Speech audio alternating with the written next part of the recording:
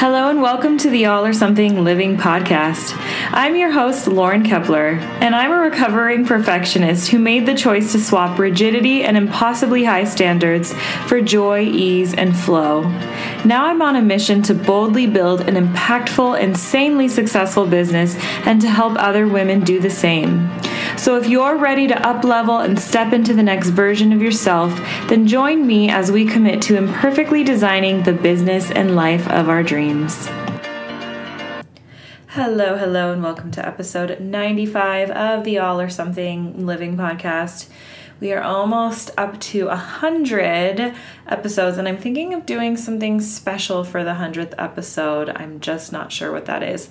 So if you have any fun ideas for me or something maybe you've heard on another podcast or just anything, just let me know. I'm always free to talk over on Instagram at Lauren M. Kepler, and I really love connecting with you guys there because I feel like I'm actually it's a two-way conversation sometimes versus just me talking to you. And I also like to know who my listeners are and what you're getting from it and what you're learning, and that way I can learn from you too. So come over to the gram and hang out with me there. This week we're going to talk about why your chase for perfection is holding you back, and then how you can get out of your own way so that you can achieve success beyond your wildest dreams. So raise your hand if you're a perfectionist, if you consider yourself to be a perfectionist, or maybe even just a recovering perfectionist. I just raised my hand, and at this point I would consider myself definitely a recovering perfectionist. I would hope so, because for me it's a conscious decision that I have to make every single day to stray away from perfectionism. The garbage man is here. Speaking of perfectionism, I can hear it in the background, and I'm just allowing that to be there and not freak out about this not being perfect. You know, sometimes we'll be in the middle of an episode and something happens, an airplane drives by, an airplane flies by. It would be a little weird if it drove by. An airplane flies by, or sometimes Orca likes to make her appearances. Right now she's just laying behind me in her little hammock staring at me. She when I said her name, she lifted her head and gave me the squinty eyes. Sometimes things like that happen, and we just roll with the punches here, you know. We realize that life isn't perfect. Maybe sometimes you're going to be working and your baby starts crying, or you are a mom with young kids and maybe you're trying to do a Zoom meeting, or you're leading a group in meditation over Zoom, or whatever it is that you do, and your kids come and they join. That's all part of this work-life integration thing. You know, life happens. Life is messy. It doesn't always look perfect. And so we just allow things to just be what they are. So I want to start this podcast by talking to you a little bit about where my chase for perfection started, where my strive for perfection began, the core of it, and then where, what kind of path that it led me down. And I love storytelling because I'm always able to, when I'm listening to somebody else's story, I try and listen to what they're saying and find myself within their story. And it's funny because here I am talking about imperfection, and if there was a glitch that you noticed, my GarageBand program just completely glitched out, which has also never happened. So I feel like there are just tests coming left and right this week because I told the universe that I was ready to level up, and the universe said, okay, let's see if you're ready for that. And here I am trying to get through these obstacles. So as you're listening to this, I forget when this episode releases, but this week was the week that we found out that we are moving to Japan in less than 6 months, and that our wedding would have to be canceled after all. So it has been definitely quite a beginning to the month. But anyway, back to my story of as I'm telling my story, just try and figure out, if you haven't already done some digging to try and understand your own origin story and how it relates to mine, or finding yourself in my story, it'll help you get some clarity on how you can start to unfold and then rewrite those old stories and beliefs that maybe you've been holding on to for a really long time, and you're ready to release those and replace them with something possibly more empowering. So my first experience with perfectionism, I remember being a young girl and we were raised in the church. And so in church, we were taught that, and of course, every church is different. I'm not saying that if you go to church or you're religious, this is how your experience is. As you probably know, every church has a different philosophy. And so the one that I was raised in gave me the message that only God is perfect, but we should still strive to be as perfect as possible. And in order to be received well from not only the church, but from God, you should try to be perfect. And if you don't, that's going to diminish your chances of getting into heaven. And so there's that first messaging that I got. And then I remember once arguing with my dad about something. I was like 11 or 12, I want to say, and I can't remember the exact context of why I even said this in the first place. I think maybe he was being hard on me about something, or maybe he made a mistake and wouldn't admit it. But I just remember saying to him, only God is perfect. And he said, no, I'm perfect. And like, it's not that he really meant that. Like, he was just totally being a jerk in that moment. But I internalized that. And what he said stuck with me because he was really hard on us as kids about everything that we did. If we raked the yard and one leaf was left on the ground, he would come out and inspect it and dump the entire pile back. Mind you, it didn't matter if like between the time that we finished raking and then the time that we went to ask him to inspect, maybe another leaf fell. He didn't care. Like, he would just throw the whole thing back. If I came home with a report card that had all A's and 1 B, I would be so proud of myself, and he would say nothing about the A's. He would just say, what's with that B? And so, like I said, I internalized those messages a lot, and I started to believe that my worth was heavily based on my accomplishments. Now, simultaneously, I was receiving the message that my worth was also based on my body size, which is the perfect storm for creating an eating disorder, which it did. And this is actually the basis for a lot of people that develop eating disorders. It comes with that perfectionist mentality, which is just another reason why we need to overcome this perfectionist level thinking, because it is not healthy in any way. And I don't share this story, or I don't share this origin to blame my dad for what I went through when I developed my strive for perfectionism or my chase for perfection. The reason that I share it is because I think that we all have stories that we can relate to about where our perfectionism developed from. So, and everybody's different in this. I've heard women tell me that their perfectionism came from an overly critical mom. Maybe you grew up in you went to private school and you had a challenging school environment. Maybe you picked these messages up from the church that you went to. It doesn't matter, but there's always an original source. And so I've found that it helps to pinpoint that original source so that then you can start to understand, first of all, that it was a false belief implanted into you at a young age, possibly maybe later on in life.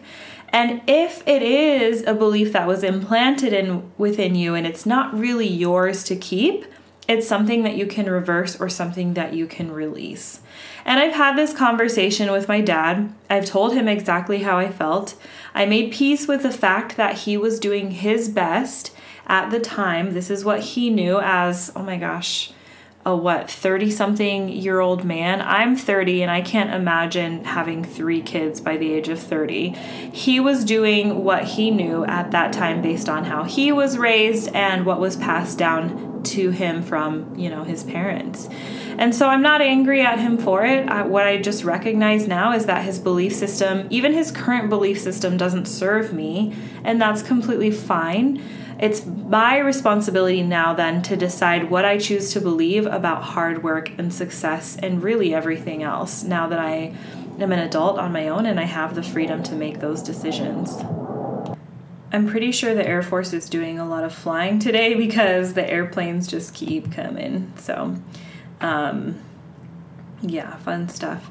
So, okay, so back to now it's my decision to choose what I believe. And so the climactic moment for me of my perfectionism which for me, the climactic moment was like the moment that I realized like this is big. This is bigger than I realized it was. This is something that I want to overcome. And this came to me around the age of 25. This was after years and years of disordered eating. So I, started dieting around the age of 11, like officially dieting around the age of 11. And so obviously from 11 up to 25, I had been up and down. Like sometimes I was not on a diet, but most of the time, more often than not, I was on a diet in my adult life. And then when I discovered bodybuilding, like I was like, oh, I can sculpt my body into exactly what I want it to look like, but this is the exercise that I have to do to get there, and this is what I have to eat to get there. And if I don't eat this exact way or exercise this exact way, that's going to mean that I'm a failure and that I'm not able to achieve this body that I feel will put me like on a hierarchy above people. Like I literally felt this way, that this is what will make me worthy, because I'll be able to prove to everybody through what my body looks like that I'm a hard worker and that I'm worthy. But it got to the point where by the age of 25, I was so obsessed that I had developed something called orthorexia, which is a very newly classified eating disorder. And it's the obsession with perfect eating, this clean eating that we disguise as healthy. Of course, it's I don't want to say important because it's your choice. Of course, we want to value or prioritize healthy eating, but when it becomes an obsession where you're afraid of certain foods, I was afraid of making a mistake. I was afraid of going to parties and slipping up. I wasn't really living a life because my focus was all on what foods I ate. And making sure that I ate the right things and that I feared the things that might mess up my progress. And thankfully, I got to a point where I recognized that it was no way to live, that I was constantly obsessing over the number on the scale, my body measurements, my daily calorie and macro count, the foods I was eating, the exercise I was doing, and my mind only had space for that and nothing else. Not family, not friends, not self-care, and definitely not self-love, because I was like, I can't love myself until I look the way that I think that I should. So all I had was just this tunnel vision in this quest for a perfect body. And I was just like, who am I? Like, I don't even recognize who I am anymore. And so as I kind of said before, many perfectionists find themselves facing an eating disorder at some point in their lives. And especially the extra ultra perfect storm is if you are a perfectionist, if you struggle with your weight, and actually, I think that's the two. I, for some reason, thought there was another one. I don't know.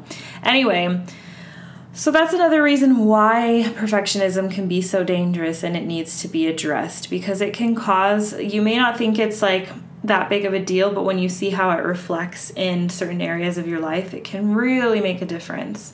So the first step in recovering from perfectionism, in my case, because when I recovered from perfectionism, I didn't even know that it was the thing that was holding me back in the first place. And that's another reason why I tell you my story, because you might be thinking like, if I talk about perfectionism, you might think like, oh, that's not me. Like, I'm not a perfectionist.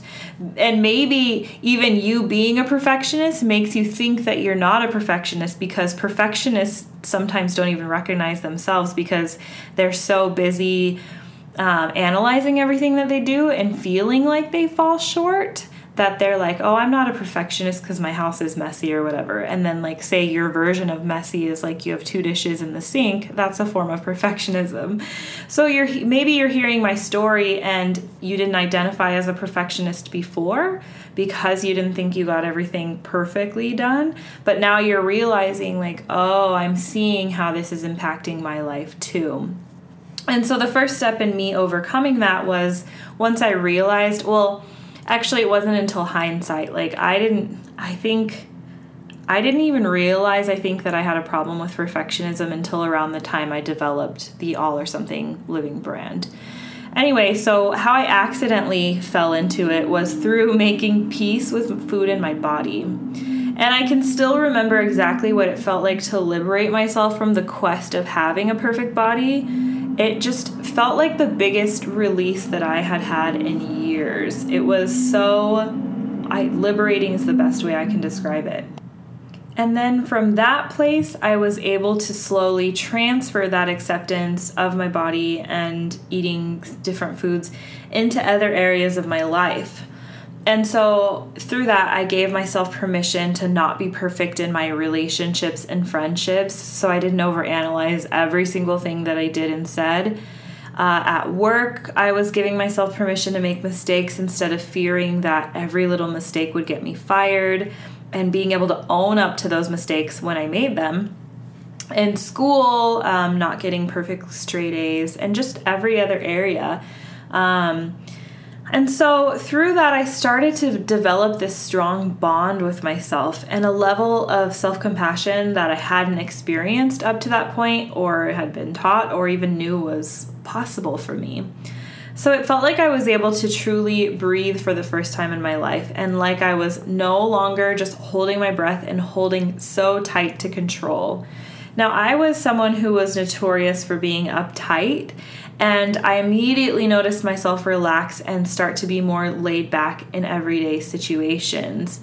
And it was nice because I knew how uptight I was, and I had a hard time even being around myself. And so I could only imagine how people felt around me, and that caused me to get even more up in my head too. And just a side note, when I'm feeling uptight now, I pay attention to that feeling because it's often a good indicator that I'm holding too tight to control, and I'm still experiencing some of the effects of perfectionism, and that's why I say that I'm a recovering perfectionist. Even the whole grade thing has been really hard for me to get over. When I was still at UNLV and taking these higher, more advanced classes that were hard, and getting anything below an A was really a struggle, and that's something that I overcame last semester, but it took some really conscious effort. So being able to recognize and address it has been really important for me to stay on track of not being held back from that perfectionism. So once I was able to embrace imperfectionism, that's when my life completely transformed. So I was finally feeling like myself, that self that I knew that I was deep down, like that inner knowing of who I am at my core, what my soul feels like, but never really knew how to access that side of me that released it. I felt like I could be real for the first time with friends and family online. I no longer felt the need to keep up this facade that I had it all together. And that was something I wanted to do for a really long time too, is to prove to everybody that I have my shit all together. I know everything. I don't need any help. And still, again, that's something that likes to surface from time to time. And I have to just remind myself of, who I am today, who I've decided to be. These trash trucks are driving me crazy. Okay. So the other thing that happened was I healed my relationship to food. So I was able to enjoy all foods guilt-free, which never had happened in my entire life. And once I was able to do that, I was also able to eventually prioritize eating healthier foods because I recognized that they made my body feel better. And because I had developed this beautiful, loving relationship with my body, I wanted her to feel better. I wanted to be in partnership with her. But I stopped feeling the need to eat perfectly, quote unquote, all the time, because there is no perfect way to eat, or to have to choose an identity of either being known as the healthy eater or the junk food eater. And just, I thought that being known as somebody who was like a healthy eater would be great, but it actually ended up backfiring. It was like one of the worst things because I remember being at work in the break room, and if I wanted to enjoy, say, a donut or a cookie one day, so many people would comment. They'd come up to me and be like, "Lauren, what are you doing? You don't eat these things. And you've been so good and so strong up to this point. Like, what's happening?" And they saw that as weakness. And then that contributed to my guilt too. So I had to release that label of being any sort of eater. I consider myself a normal eater now. And by normal, I just mean I like to, most of the time, I like to listen to my body to dictate how much I eat. So if I'm hungry, I'll eat. When I am satisfied, I stop eating. if food is really good sometimes, I'll keep eating even when I'm full, or I'll eat something even when I'm not hungry. But to me, being a normal eater just means not really thinking about food that much. Like when it's time to eat, you eat, and then you move on with your day. And just keep in mind that everything that I shared that changed for me did not happen overnight. It took years to fully work through all of it, and it took so much trust in the process and persistence to go on, even though other people like felt that it was dangerous for me to release control in this way, especially with eating and things like that. People didn't really understand what I was doing. I lost friends along the way.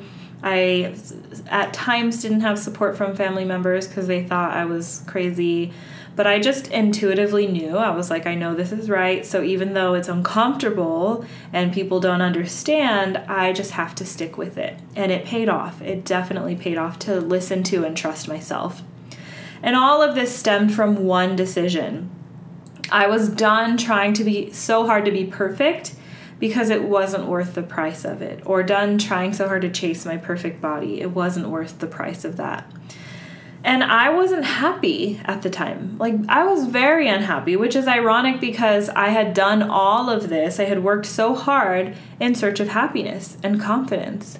Because what I had imagined was that if I had a perfect body or relationship or house or life on the outside, if other people like saw me as successful on the outside, it would confirm that I was successful, and that would make me magically happy on the inside.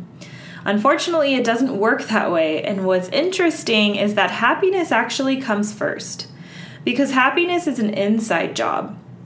And then when you're happy, you attract the life that you desire. You attract the relationships that serve you, and you settle for no less. And you attract a really great job because you have this energy, and when you go for your interview, people want to work with you. Or maybe in your business, when you put out amazing, beautifully inspired work, and like you're just really in your truth, and people want to be in that energy. And so everything else just follows suit, very slowly at times, but it does. And so what is the good news here then? The good news is that you get to choose joy right now. You don't have to wait for some abstract destination. There is no destination. There is no when. You just get to decide that no matter what your external environment looks like, you have peace on the inside. Now, one of the times that really made me understand that this was true, and I can't remember the exact name of the book, but Viktor Frankl, if you just look up his name, then you might figure out what I'm talking about. But he was, I'm going to totally butcher this. I think he was in Auschwitz, and I don't know, you just have to read it. He had a crazy story of just how his external environment during that time was, he was in the concentration camp, and his wife died while he was there. I forget if she was, because I read this years ago, but I just remember how it made me feel and what it made me realize that if this man could still, like, the only reason that he survived the concentration camp is because he internally stayed strong.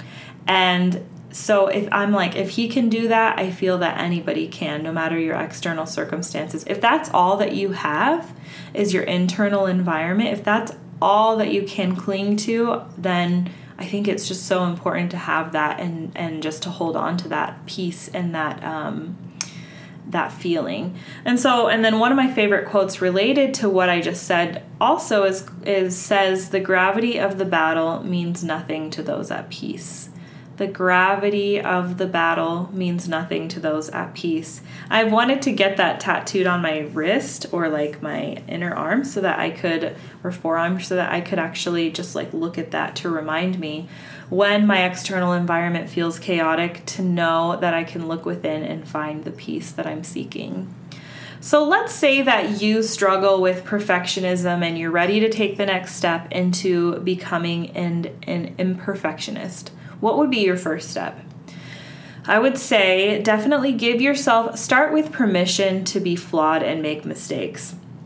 And I know that sounds really simple, but really just take it in and think about it, because oftentimes we wait for permission. to do the things that we want to. Like, we wait until somebody confirms that it's okay for us, or until we tell ourselves that it's okay.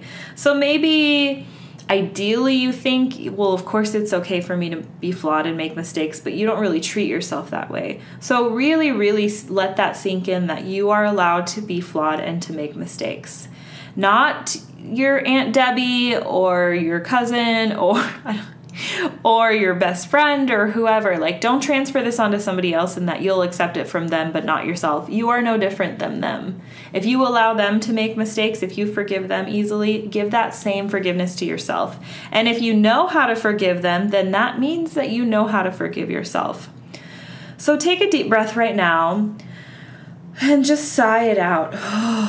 And just say to yourself, I give myself permission to be human and make mistakes. I won't always get it right, and that's part of my journey. So repeat after me. I give myself permission to be human and make mistakes. I won't always get it right, and that's part of my journey.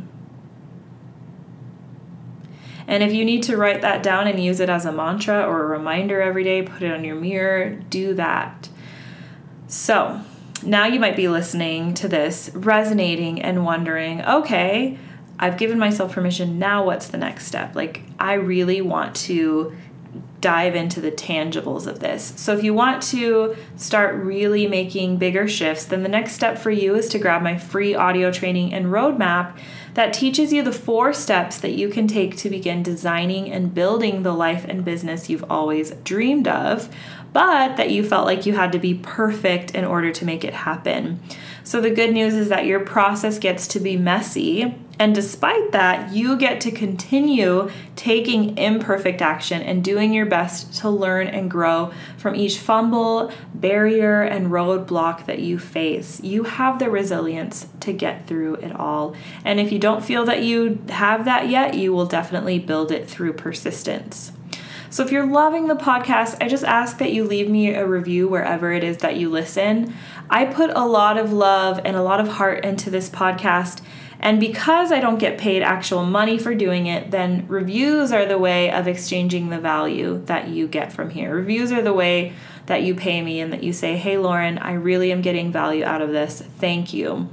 And then the more that you leave reviews or that people review, then the more people that the podcast reaches, and that means the more lives that we change. So it's a win-win no matter what.